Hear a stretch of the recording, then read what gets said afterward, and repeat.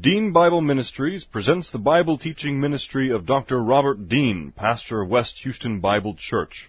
These and other Bible lessons are available from www.deanbible.org. Now let's listen to our lesson from God's Word, the Bible. This is the record that God has given to us, eternal life, and this life is in His Son. He who has the Son has the life. He who does not have the Son of God does not have the life. He who believes on Him is not condemned, but he who believeth not is condemned already, because he has not believed in the name of the only begotten Son of God. For there is no other name under heaven given among men whereby we must be saved. For by grace you have been saved through faith, and that not of yourselves. It is the gift of God, not of works, lest any man should boast. For I am persuaded that neither death, nor life, nor angels, nor principalities, nor powers, nor things present, nor things to come, nor height nor depth, nor any other created thing is able to separate us from the love of God, which is in Christ Jesus our Lord. For of Him, and through Him, and to Him are all things, to whom be the glory forever. Amen. Before we begin our study this morning, let's go to the Lord in prayer and ask His guidance and direction on our time in His Word. Father, the psalmist says that your word is a lamp unto our feet and a light unto our path, and that it is in your light that we see light. Father, as we study your word, it is the light of truth that shines upon our thinking, illuminating our minds to the eternal realities, the eternal absolutes that you have built into your creation, for you are the God who created the heavens and the earth and the seas and all that is in them. So, Father, now as we study your word, we pray that our focus will be on you, that we will be able to concentrate and study this morning, and that as we do so, that God, the Holy Spirit, would make clear to us that which we are studying, that it will be used by you in our own lives for our own spiritual benefit and growth. And we pray this in Christ's name. Amen. Okay, we are going to be moving through several different passages this morning in the Old Testament. Our core passage is in 2 Kings chapter 18, but we'll also be looking at 2 Chronicles 29 through 31, though we won't hit every verse there. We would be here until the 4th of July. And we'll also be looking at some things in Leviticus chapter 8 and 9, so you might want to mark some of those right now so we can move there fairly quickly. 2 Kings 18, 2 Chronicles 29, and Leviticus chapter 8. One of the things that has really plagued, bothered, worried, frustrated, confused, and depressed a lot of Christians down through the ages, and a lot of others who are concerned about their spiritual life, is the issue of what in the world do we do with the whole problem of sin and guilt. Sin is that which violates the standard of God. In the Old Testament, there are some 4 or 5 different words that describe sin. You have the basic word indicates missing the mark, falling short of God's standard, not hitting the target. Then you have another word that indicates a violation of God's law, a trespass. Then you have another word that indicates the nature of sin itself, iniquity. And then there are some lesser words that are also used at different times. So there is a full sense of sin expressed in the Old Testament. And this is visualized in the Old Testament in the ritual of the tabernacle and the temple, because every time a worshiper would come to the temple or the tabernacle or the temple, in order to come before God, in order to worship God, they had to bring a sacrifice. And we've studied these in the past in our study in Hebrews, especially in Hebrews chapter 8 through 10. And if you haven't listened to that series, then that would be where you get the full development of the different sacrifices and offerings in Leviticus, and all of the rituals that were related to the tabernacle and the temple. The burnt offerings and the peace offerings, the trespass offerings, guilt offerings. All of these were different aspects of the spiritual life of an Israelite in the Old Testament. And they all focus on the fact that before a worshiper can come into the presence of God, something has to be done. There is a problem of uncleanness is one word that is used, or impurity. There's the problem of sin. There's the problem of guilt. There's the problem of the unintentional sins. And then there's the problem of the intentional sin. And so it's all of these various sacrifices that were brought to the tabernacle that provided ritual cleansing for sin. And in the process of most of the sacrifices, there is the sacrifice or the slaughter of a lamb or a ram or a bull or a goat. In some cases, for those who were poor, who could not afford to bring a bull or a goat or a lamb, then they would bring a bird. They would bring a dove for the sacrifice. And each one of these sacrifices depicts certain aspects of what needs to be done in order to solve this enormous problem of sin that breaks the relationship, hinders the relationship between the individual and God. And what God was pointing out in all of those different sacrifices is that there's nothing that the individual can really do on his own, that all sin has to be dealt with on the basis of a death. And that goes back to Genesis chapter 2, when God told Adam that in the day that you eat from the fruit of the tree of the knowledge of good and evil, in that day you will certainly die. And there was a death, though he didn't die physically for 930 years. He died spiritually. There was something that happened instantly when Adam sinned, and that relationship with God was broken. So that when God then came to walk in the garden with Adam and Eve later that day, they ran and hid. When they sinned, after they sinned, they immediately recognized they were naked, the Scripture says, and they were ashamed, so they tried to cover it up by sewing together garments from fig leaves. And so this was ineffective, because when God came, they were still fearful. They were afraid, the Scripture says, and they hid. And so then after God outlined for them in the last part of Genesis 3 what the consequences for sin would be in terms of how it would affect the world, the physical world, how it would affect the animal kingdom, how it would affect both the man and the woman, then God made clothes for them out of animal skins.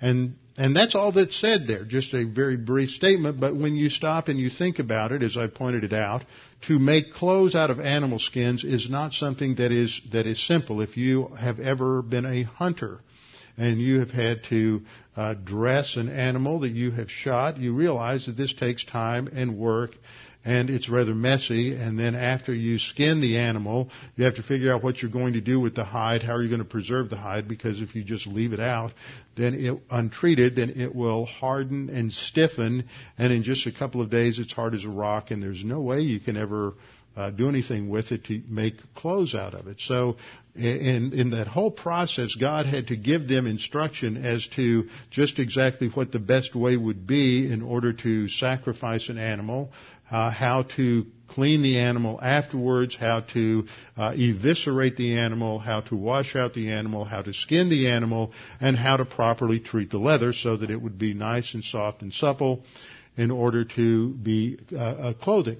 And so the very fact that there's this provision of clothing that would provide a covering is in itself sort of a picture of what atonement does as you get on into further developments of that idea in the sacrificial system. And one of the root ideas in the word that we find for atonement is that concept of covering, although that really isn't what atonement means.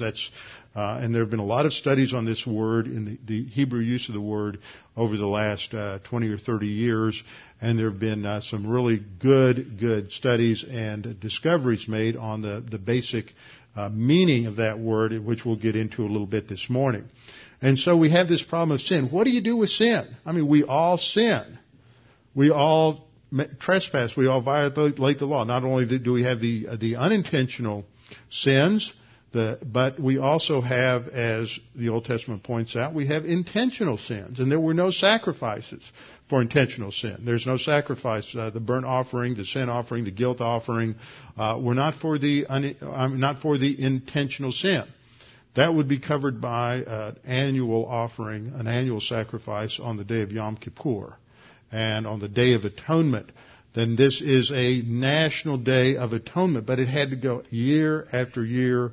That covering for sin that took place with the sacrifice on the Day of Atonement only covered the nation until the next year, the next Yom Kippur.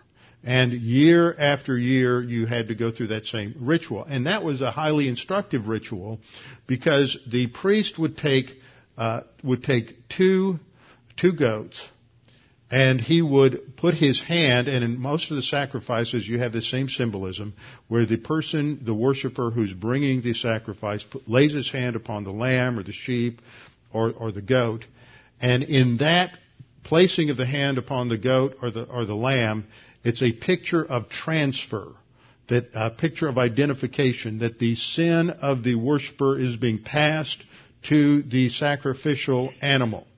And then the penalty is now going to be paid by that sacrificial animal. And so the worshiper would come, or the high priest would take the two goats on the Day of Atonement, and he would place his hand upon those goats, picturing the transfer of the sins of the people to the goats. One would be killed because the penalty for sin is death, and the other one would be let go. He would be taken by someone who was knowledgeable, someone who's a friend of the high priest, because he understands, somebody who's trustworthy, to take the goat, called the scapegoat, out into the desert, out into the wilderness, far enough to where the goat couldn't find his way back. And the picture of that was that when God removes the sin of the believer, it is removed permanently, and it's not going to come back. So that God is the one who can completely deal with sin. Now, the other problem that you have with sin is guilt. And we use the term guilt in one of two ways. We use it in an objective way, and we use it in a subjective way. Now, the objective way refers to guilt for breaching the law, violating a rule, breaking a standard. You are guilty. You may not feel guilty. You may not be sorry that you did it. You may commit the act in violation of the law, in full knowledge of the fact that you're violating the law, but you might even be glad that you did it. Some of you who have a heavy foot, and you're driving down the freeway at 80 miles an hour, which most people in Houston do, in violation of the speed limit, which is 60, then you don't feel an ounce of guilt or sorrow or remorse. You do feel a little pain when you get the ticket and have to pay the price, but even then, you're not too awfully overwhelmed with guilt or remorse. That's objective guilt. The other kind of guilt are guilt feelings. This is when we beat up on ourselves because we've done something we shouldn't have done, and we've gotten caught. That's usually what happens with most people, is that when they get caught, then they're terribly sorry. They're not sorry they did it, they're just sorry they got caught and have to pay the penalty. That's subjective guilt. Then there are people who just feel guilty because they should. And that's the little trend of their personality or sin nature, and just whatever happens, they feel guilty. These are people who probably flunk most lie detector tests just because they walk into the environment and just assume that they're lying or they're telling something wrong. Some people are very much like that. They're just, as soon as something happens, they assume it's their fault, when they had nothing at all to do with it. So that's just subjective guilt, and that weighs a person down.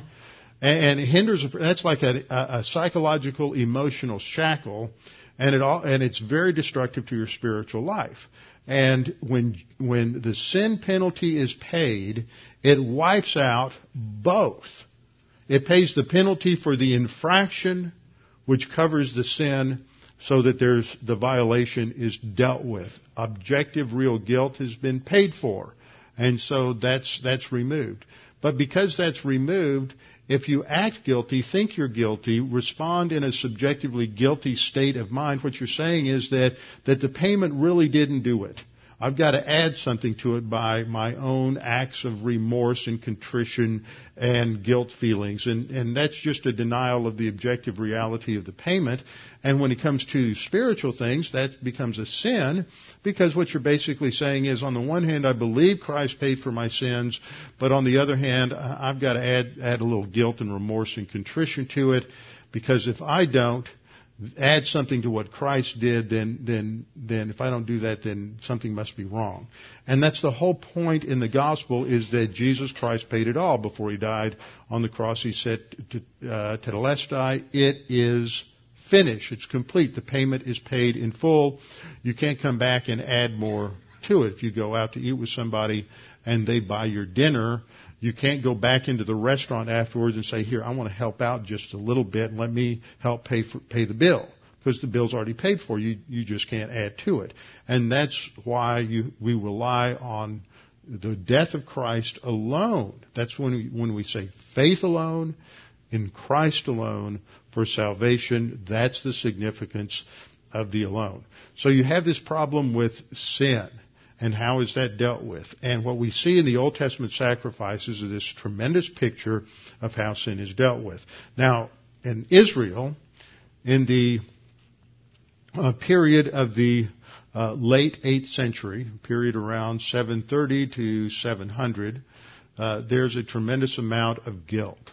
There is a tremendous amount of real guilt, especially because of the evil reign of Ahaz. And this is described in 2 Kings chapter 17, but also in, actually 15, but also in 2 Chronicles chapter 28. And so for review, I'm going to look at the Chronicles passage rather than the passage in 2 Kings.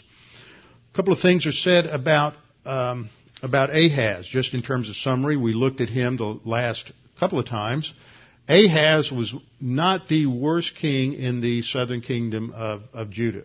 He's probably the second worst king. His grandson Manasseh was the worst, the most evil of the kings in the southern kingdom of Judah. Ahaz became king when he was 20 years old, and he reigned for 16 years.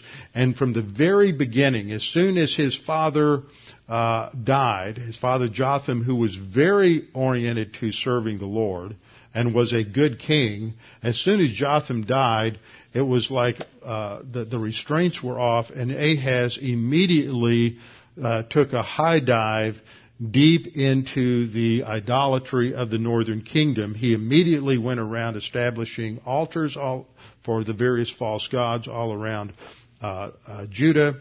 He burned incense, which has to do with worship of these gods. He burned incense in the valley of the son of Hinnom, and he burned his children in the fire. This is child sacrifice. He's immolating his own children on the fiery altars of Moloch. And some of the other gods also indicate, or there's archaeological evidence that even in Baalism there was child sacrifice. And so this is just absolutely horrible. And then he sacrificed and burned incense on all of the different high places, and this has to do with the observance of all of these sexual fertility rites that took place in the worship of Baal and the various forms of the fertility religions, which was just a very primitive form of the worship of prosperity. Because by placating these so-called gods and goddesses of fertility, then you would be prosperous. And it certainly didn't work for Ahaz, and it hasn't worked for anybody else, because God brought him under significant divine discipline during his reign. And we see the divine judgment on that, the divine critique and evaluation in 2 Chronicles chapter 18, verse 19. What happened during this period was that he, as we studied last time, he was invaded by the Arameans from Damascus, the Syrians. He was invaded by the northern kingdom of Israel by Pekah, and that was the context we studied last time with the great prophecy, messianic prophecy in Isaiah 7:14, that a child would be born of a virgin. And so that was the context of that even though he was going through all of this opposition and invasion, and there were numerous captives and tens of thousands killed, nevertheless God was going to preserve the house of David to fulfill his covenant with David. But as a result of all of that, the southern kingdom is really just brought to its knees. It's one of the most horrible times economically in the nation. It's a horrible time personally. There's military conquest again and again. And we're told that, verse 19, for the Lord brought Judah low, or humbled Judah, because of Ahaz, the king of Israel. He's the king of Judah. For he had brought about a lack of restraint in Judah and was extremely unfaithful to the Lord. That's the reason for the collapse. See, it wasn't a military collapse because they had overspent their military budget and they just couldn't keep up with the latest technology. It wasn't a military collapse because they had bad military leadership and they were overwhelmed by the advanced strategic understanding of the foreign powers that invaded them. What we see in the Scripture is that there are two dimensions operating. There's the physical dimension related to various laws that operate within creation, not only physical laws of science, but also laws related to economics, these kinds of things. But above that, there's the rule of God, and there is the invisible realm of the angels, and that human history is integrally related to what is going on at this broader level of the angelic rebellion against God. And all we can see and perceive are the physical, material cause and effects relationships.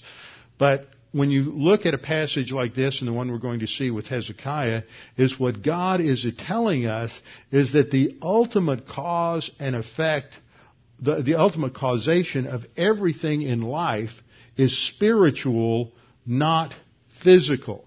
And so you can do all of the economic studies that you want, you can do all of the scientific studies that you want, and you can come up with certain trends, but ultimately because God rules and reigns over history, things are going to happen because God says so, and they are not definable and measurable in the laboratory or through various studies. And the ultimate reality is always going to be the spiritual reality. So God is going to humble Judah. He's going to bring discipline upon the southern kingdom because the king was unfaithful and because of his spiritual rebellion.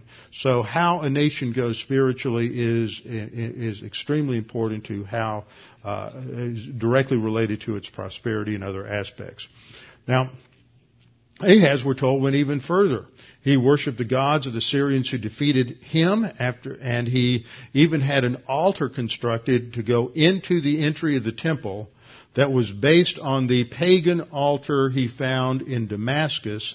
And then he took the altar, the bronze altar there at the entry to the temple, and he just pushed that back into a storeroom.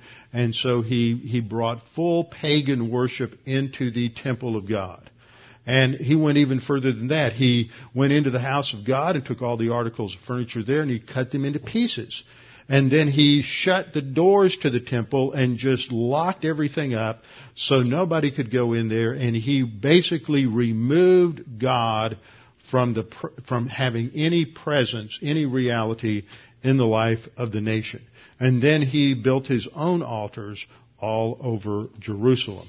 And the result of that was that God brought discipline on him, and he died at a rather young age compared to some of the other kings. And we get the final statements about him in the last few verses of 2 Chronicles 28. Now, in the time of his distress, King Ahaz became increasingly unfaithful to the Lord. So the more God brought discipline upon him, the more rebellious and the more hostile to God he became. And you often see that pattern in individuals as well as cultures. And the last statement of verse 23 is extremely informative as God tells us that it was because of these idols and his worship of these idols that they were the ruin of him and of all Israel. And he was so bad that when he died, verse 27 tells us that they didn't bury him with the tombs of the kings, with his fathers in Jerusalem. They just buried him in the city of Jerusalem itself. And he's replaced on the throne by his son Hezekiah. Now, how Hezekiah got to be the man he was, we don't know, because he had no example from his father. And maybe a negative example sometimes can be a good example. And maybe as Hezekiah witnessed the destruction of the nation, the devastation, as he saw the horrible economic straits of the people, and he witnessed these military invasions and defeats, maybe Hezekiah began to ask the question, why is this happening to us? And we know that you had prophets in the southern kingdom at this time, Micah, Hosea, and especially Isaiah, and that perhaps he came under their influence as a young man, and he believed their message that the reason the nation was in such a state of collapse was because of their spiritual condition. And so he decided to do things completely differently from his father, and he was completely oriented to God's plan and to God's word. And so Hezekiah's reign is the highest point in the nation's spiritual history and prosperity since the time of David and Solomon. And in terms of the three greatest kings in the history of Israel and Judah, you have David, and then Hezekiah, and then Josiah, who we will study in a few weeks. So Hezekiah has given a tremendous statement of approval. And look at the last two verses in 2 Chronicles 31:10.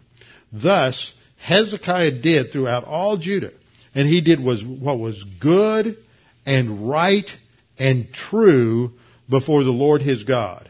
And in every work that he began in the service of the house of God, in the law and in the commandment to seek his God, he did it with all his heart, and so he prospered. See, Ahaz went after all of the ways to win friends, influence people, and to produce prosperity by worshiping at the altars of the fertility gods and goddesses, and it got him destruction.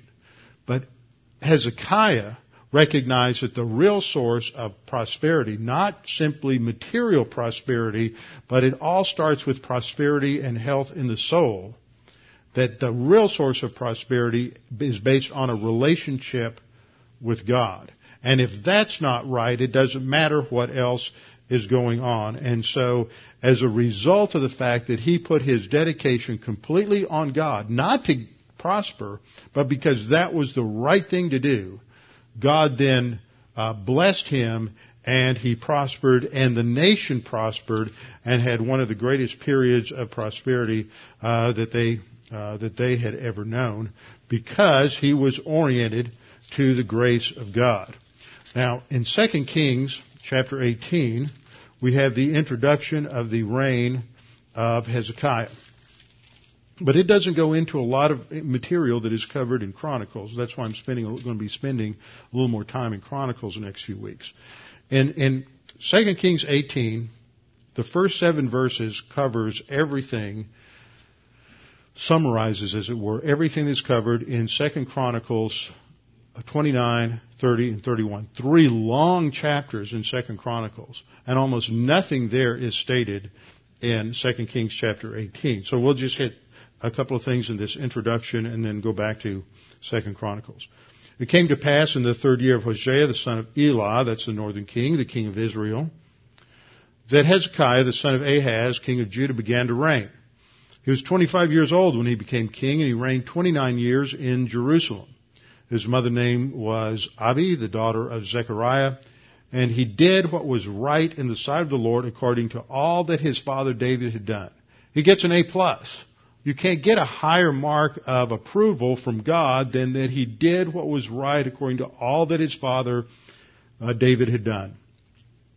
And then verse 4 summarizes and verse 4, 5, and 6 focus on his spiritual value. He removed the high places broke the sacred pillars, cut down the wooden image, and broke into pieces even the bronze serpent. You know the story from Numbers, that when the Israelites were in the wilderness and they came to this area where they were bitten by these fiery serpents, that they were dying because of this. And God told Moses to lift up, to make this bronze serpent in the image of these vipers, and to raise up that standard, and that if people would simply look at that bronze serpent, an act of faith, trusting in what God said, if they just looked at the bronze serpent, how easy can that be? You don't have to get up, you don't have to walk anywhere, you don't really do anything. You just look at the serpent, they would be instantly healed. And that's what the Apostle John uses as an illustration of faith in Christ, is simply looking at that serpent is the same as believing in Christ. And that tells you that believing in Christ isn't based on works, effort, anything that we do. We don't bring anything to God and say, look, God, bless me because of what I've done. Salvation is based on what Christ did on the cross, and there's nothing else involved, just as the Israelites looked at the bronze serpent. But now, that bronze serpent has been perverted into a pagan worship symbol. Same thing we do all the time or that happens all the time in the history of Christianity, as legalism seeps in and people try to somehow curry favor with God because of their own works. And so that's what happened, is that they had been worshiping the bronze serpent. They called it Nehushtan, from the root referring to serpent. But Hezekiah destroys all of this, and verse 5, he trusted in the Lord God of Israel, so that after him were none like him among all the kings of Judah, nor who were before him. So that just covers the kings of Judah, not David. David is number 1. Hezekiah is number 2. Josiah's number 3. Why? Verse 6, for he held fast to the Lord. He did not depart from following him, but kept his commandments, which the Lord had commanded Moses. And verse 7, the Lord was with him. He prospered wherever he went. And then a final note, which introduces the major conflict and a focus of Hezekiah's reign. He rebelled against the king of Assyria and did not serve him. Now, that's sort of the summary. So let's get into the details by looking at 2 Chronicles 28. Now, there are 29 rather. Now, there's no way I'm going to be able to hit all of the details in these 3 chapters of 29, 30, and 31. In 29, let me just summarize it for you. Get this in your head. In chapter 29, Hezekiah comes to the throne, and his highest priority is the spiritual relationship with God. That has to be first, because he understands that if that's not right, it doesn't matter what else he does, it will be a failure. So the first thing is we have to get right with God. But how do you get right with God? Do you do it on the basis of how you think it ought to be done, or on what God has said ought to be done? And see, God has already told the Israelites in the Mosaic Law how they are to come into His presence and how they are to serve Him, and that's covered in the Mosaic Law, and especially in the chapters in Exodus, in chapters 22 through 40, which describes the construction of all of the different articles that are in the tabernacle, later in the temple, and in the book of Leviticus, which describes the different sacrifices and offerings, as well as the requirements for the priesthood, and how the priest is to serve God, and then how the people are to serve God. So he realizes that he has to go back and look at what God said as the authority, and do things exactly as God said to do them, and that then they will have spiritual renewal in the land. And that's what chapter 29 describes. Once they have that spiritual recovery take place, because they've been in extreme rebellion during the time of Ahaz, once they have that recovery in place in chapter 29, then they can worship God, which is chapter 30. Chapter 30 is when he reinstates the observance of the Passover. This is the first time in at least 16 years that there has been a national observance of the Passover, because all of this was basically outlawed during the apostate reign of Ahaz. And then chapter 31 comes along and further describes all of the reforms, spiritual reforms that Hezekiah introduced as he's carrying out the implications of the law into the rest of the nation. And so that's the structure. And little is said until chapter 32, which begins with the invasion of Sennacherib. So these three chapters cover what's just summarized there in that first part of 2 Kings chapter 18. So chapter 29 begins much as 2 Kings 18 began, telling us about Hezekiah's age when he became king, the length of his reign, that his mother's name, King gave us the short form, Abi. Here it's Abijah, the daughter of Zechariah. And again, he did what was right in the sight of the Lord according to all that his father David had done. Now notice, the first thing he did was to clean the temple, ritually cleansing the temple. Now this involved two things. There had to be a ritual cleansing of the temple, and then there had to be a cleansing of the priesthood. And then there had to be a cleansing of the people. Actually, that's three things, but in the initial part was the cleansing of the temple, the cleansing of the priesthood, and only after that occurred could there be a cleansing of the nation. So he brings the priests in at the very beginning. We're told, verse 3, he opened the doors of the house of the Lord. So he has to go in, take the padlocks and all of the different things that were used to nail up and close the entryway to the temple, and he opens the temple doors. And then he brings in the priests. He gathers them on the east side, which would be in the front, because the front door of the temple faced east. And so they come into the outer courtyard, and this is where the priests gather, and he gives them a command. He says, "Hear me, Levites, now sanctify yourselves, sanctify the house of the Lord God your fathers, and carry out the rubbish from the holy place." And actually what this is referring to is all of the things, all of the trash, all of the garbage that had been put in there, and at one time even even idols had been put in there by Ahaz. And so there has to be a cleansing. Now, to understand what's going on here, we have to have a good handle on three key words. Now, for those of you who come on our Hebrew study on Thursday night, this is important for what we're studying here, and the order of events here is crucial for us to understand in terms of our spiritual life, but it's also going to answer maybe some questions that were raised in terms of the order of things in our study on Thursday night in Hebrews chapter 12. Three key words. The first word is the word that's usually translated atonement. It's the Hebrew word kafar. The second word is the verb is kadash. The third word is the Hebrew word tahar. And these three words are always used in these ritual cleansing passages.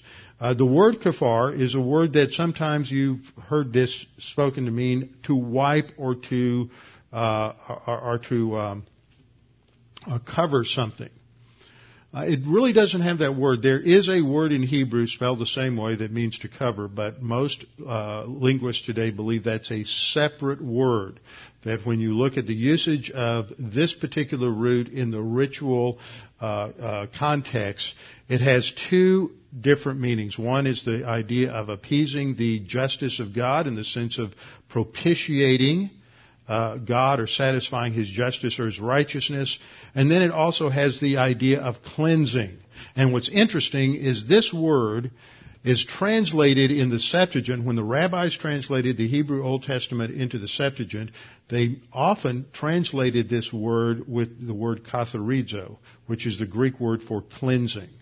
But what it refers to is the objective act that produces cleansing.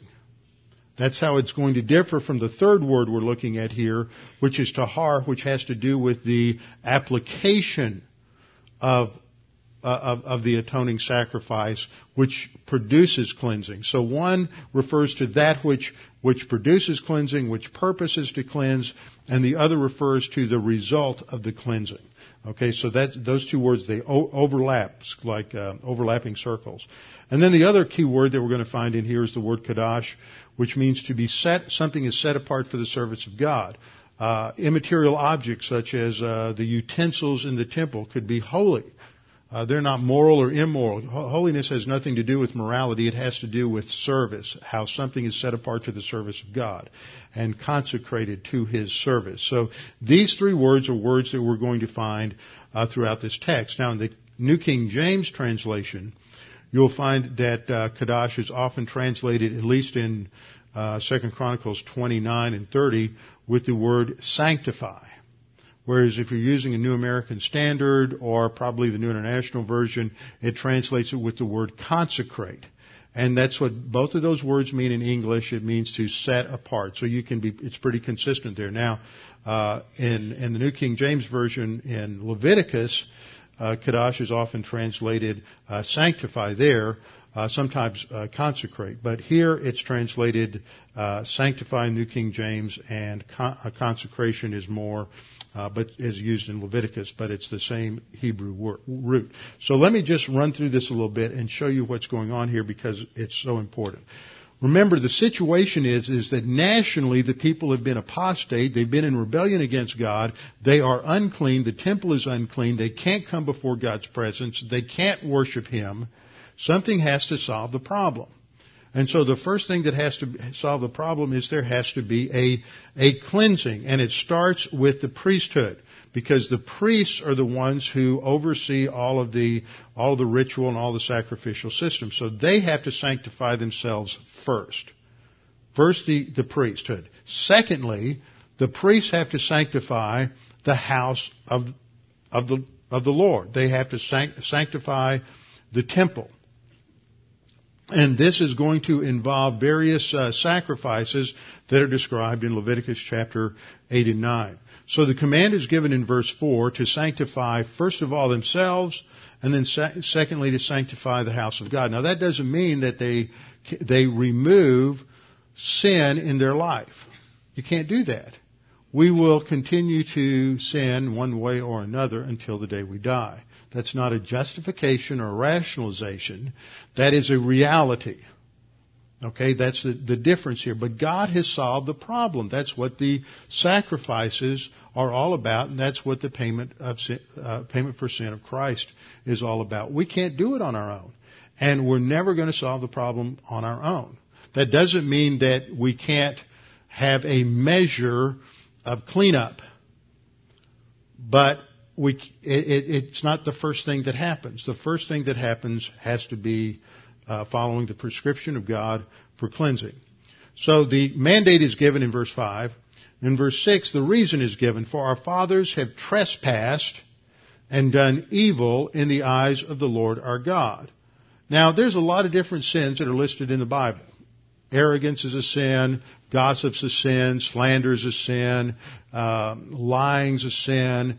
All of these other things are sins. Then you have overt sins. You have a lot of overt sins, such as anger, adultery is a sin, overt sin, murder is an overt sin, theft is an overt sin.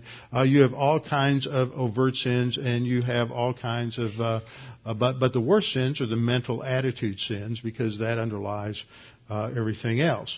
And so, but often that's what people think of when they think of evil, or they think of extreme evil actions that take place. For example, the tremendous genocide that occurred under Stalin in Russia, and his genocide in Ukraine. Also, you have the examples of Hitler against the Jews, the horrible examples of the Holocaust. But that's not how the Bible's defining evil here. It's always in relationship to faithlessness toward God. It is always defined in terms of idolatry, and we've seen that again and again and again in our study here. And the way that the fathers trespassed and did evil is foundational. They forsook God, which means they abandoned Him, and they turned their faces away from the dwelling place of the Lord, and they turned their backs on Him. And so the result was they shut up the doors of the temple. They turned out the lights. They just basically closed it down and went on to do other things. And so there has to be a cleansing. Now, the basis for this cleansing is found over in Leviticus chapters 8 and 9. Again, I'm not going to go through everything there, but there's a specific order that's there. First, Aaron and his sons. Aaron's the first high priest, the brother of Moses. Aaron and his sons have to be sanctified. They have to be consecrated. The description of this is given in chapter 8. And then they have to, only then do they sanctify or consecrate the people. Now that consecration involves two things. It involves, number one, washing with water, which was a complete body wash, like a bath, which pictures the complete and total cleansing from sin. After that, they never had to do a complete body wash again, ritually. They just had to wash their hands and wash their feet whenever they came into the temple, which pictures dealing with sins that have affected them since their initial full body wash, full cleansing. And then verse 10 we read that they're anointed with oil. Moses took the anointed oil, verse 10, anointed the tabernacle and all that was in it, and consecrated them or set them apart. He sprinkled some of the oil on the altar 7 times, anointed the altar and the utensils and the laver, and then he poured some of the anointing oil on Aaron's head, anointed him to consecrate him. And then there's the sacrifices, and you've got a bull for the sin offering in verse 14, and then they would take the blood from the sin offering, and they had to apply the blood to the altar, to the bronze altar outside, and that consecrator set it apart, and then they had to apply that to all of the other articles of furniture in the tabernacle. Then there's a ram that's offered as a burnt offering in verse 18. And then there's a second ram that is offered as a ram of consecration in verse 22. And then you have a burnt offering in verse 28. And all of these are consecration offerings. The picture of the burnt offering was that the entire animal is consumed in the fire and the smoke goes up to God, and it pictures a complete dedication to God and to His service.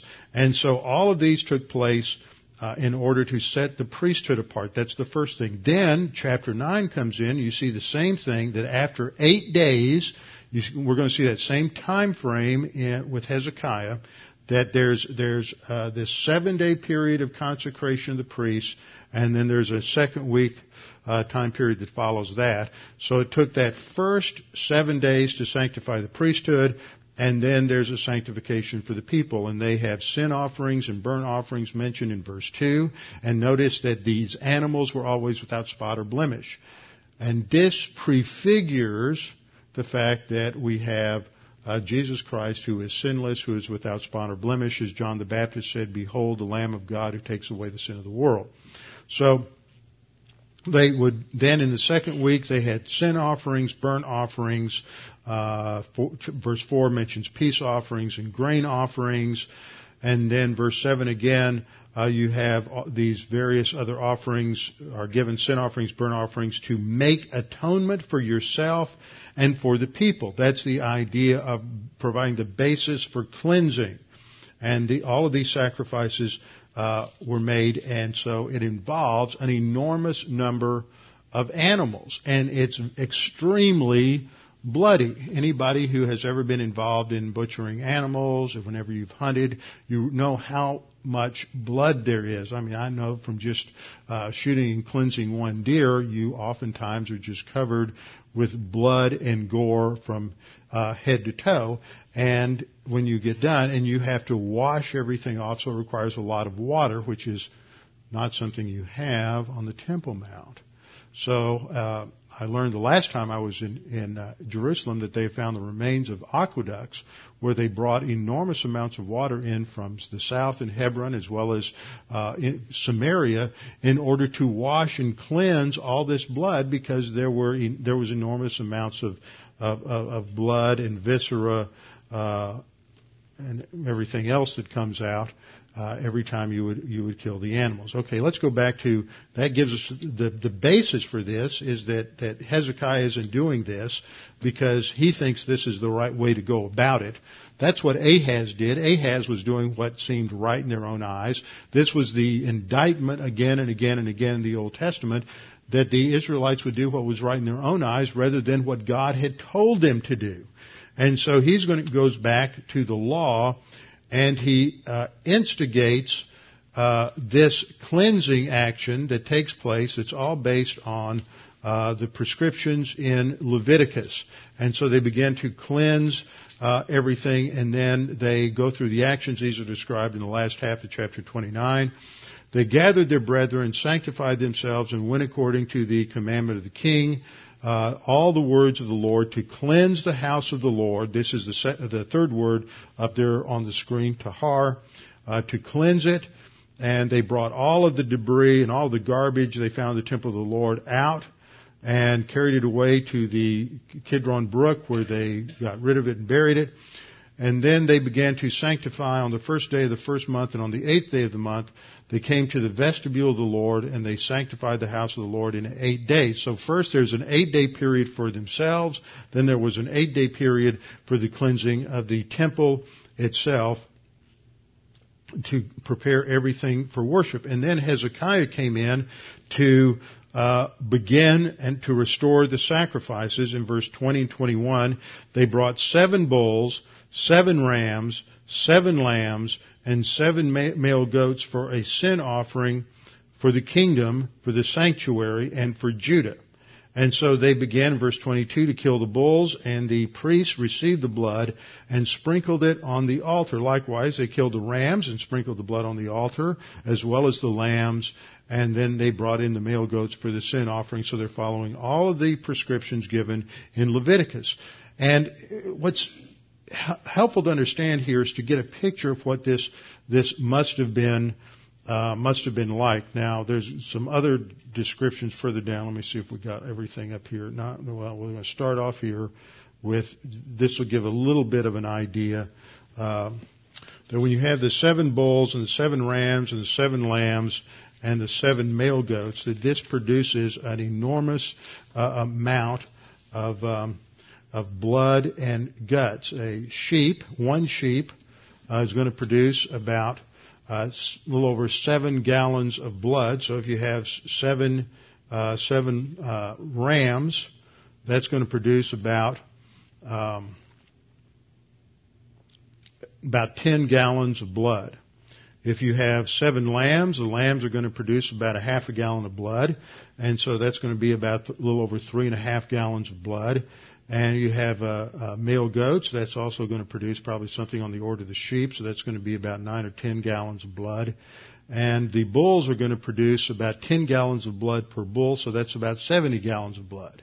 So you have all of this together is going to produce an enormous amount of blood. And then when they are eviscerated, you have all of the intestines, and you have then all of the contents of the intestines, which also has to be taken out, and all of that has to be removed and cleansed. So this involves a lot of people. It involved an assembly line. You also had some priests who were responsible for sharpening all of the tools that were needed and keeping all of the other instruments clean. So it is an enormous process, and the numbers that are used are going to increase even more as we get down to verse 32, where the number of burnt offerings, when they continue to increase this, the number of burnt offerings then goes to 70 bulls, 100 rams, and 200 lambs. So this adds, here we go, 70 bulls produces about a little over 11,000 gallons of blood, plus a little over 5,000 gallons of gastrointestinal waste. You have 3,000 sheep produce 4,860 gallons of blood, plus about 25,200 gallons of waste. And the 100 rams will produce 162 gallons of blood, plus 840 gallons of waste. And the lambs, again, 200 lambs produce 108 gallons of blood, plus 560 gallons of waste. And so you have a tremendous amount of gore taking place. What's the purpose of this? It is to drive home a point that sin is terrible, and the consequences, the payment of sin, is something that is also just something horrible. And it, nevertheless, those animal sacrifices could not permanently take away sin. Again and again and again, the people have to keep coming back and bringing sacrifices. And so then we come to the New Testament, and we realize that the only way we can be sanctified or consecrated to God is if there is a payment for sin. And that is what took place on the cross when Jesus Christ died on the cross as the sacrifice and as the one who paid the penalty for that. And we come to passages like Hebrews, in Hebrews chapter 10. Let's just close by going to Hebrews chapter 10. Hebrews chapter 10 we read, "But in those sacrifices," that is, the sacrifices from the Old Testament, "there's a reminder of sins every year. But it's not possible that the blood of bulls and goats could take away sins. Only the sacrifice of someone perfect, a human being to be a true substitute for human beings, could produce a true payment for sin." And this is the point that the writer of Hebrews states when he comes down to verse 11, that every priest stands ministering daily and offering repeatedly the same sacrifice which can never take away sins. But this man, that is Jesus Christ, after he had offered one sacrifice for sins forever, sat down at the right hand of God, from that time waiting till his enemies are made his footstools. For by one offering he has perfected, or that is matured, brought to completion forever, those who are being what? Sanctified, set apart to God. And so the picture that we ought to go away with in terms of our understanding of what's happening in this chapter is that the people are being ritually set apart to God. The temple is being cleansed so that now they can have a restored relationship to God. But the basis is not on what they do. It's not on the basis of their morality. It's not on the basis of their works. It is on the basis of a sacrifice that must be made in order to pay the penalty, in order to provide that cleansing from sin. And that can only happen because somebody else does it. And that's what is fulfilled in the New Testament, in the work of the Lord Jesus Christ. Now, next time we'll come back and we'll look at the picture of that in the Passover, in the next chapter, and tie that together to bring us to a point where we'll understand the spiritual maturity, the spiritual strength of Hezekiah and the nation. And it's in that context that we're going to face one of the greatest military challenges that Israel ever faced in the Old Testament. And the application principle for us is that if we aren't right with God spiritually, that when we face those same kinds of overwhelming assaults against us in life, then we don't have the resources to completely and totally resolve those challenges. Because it's only by, as I read in Psalm 84, it's only the one who trusts in the Lord that the Lord blesses and prospers, not because of who we are, but because we're trusting in Him. With our heads bowed and our eyes closed. Father, we are thankful that you provided a perfect substitute for us, that just as in the Old Testament the priest laid his hand upon the sacrifice and his sins were transferred, and the sins of the people were transferred to the sacrifice, so our sins were put upon the Lord Jesus Christ as the promised Messiah from the Old Testament, the one who fulfilled all of those prophecies. Father, we pray that if there's anyone here this morning that's not sure of their salvation or not certain of their eternal destiny, that they would take this opportunity to make that both sure and certain. Jesus Christ died on the cross for your sins. He is your sacrificial lamb. He is the one who's paid the penalty for your sin, covered your sin, so that by trusting in Him, that is applied to you, and you are forgiven of all sin, cleansed of all guilt, and that you are forever saved, redeemed, justified. Father, we pray that you would challenge each of us with what we studied this morning, and we pray this in Christ's name. Amen.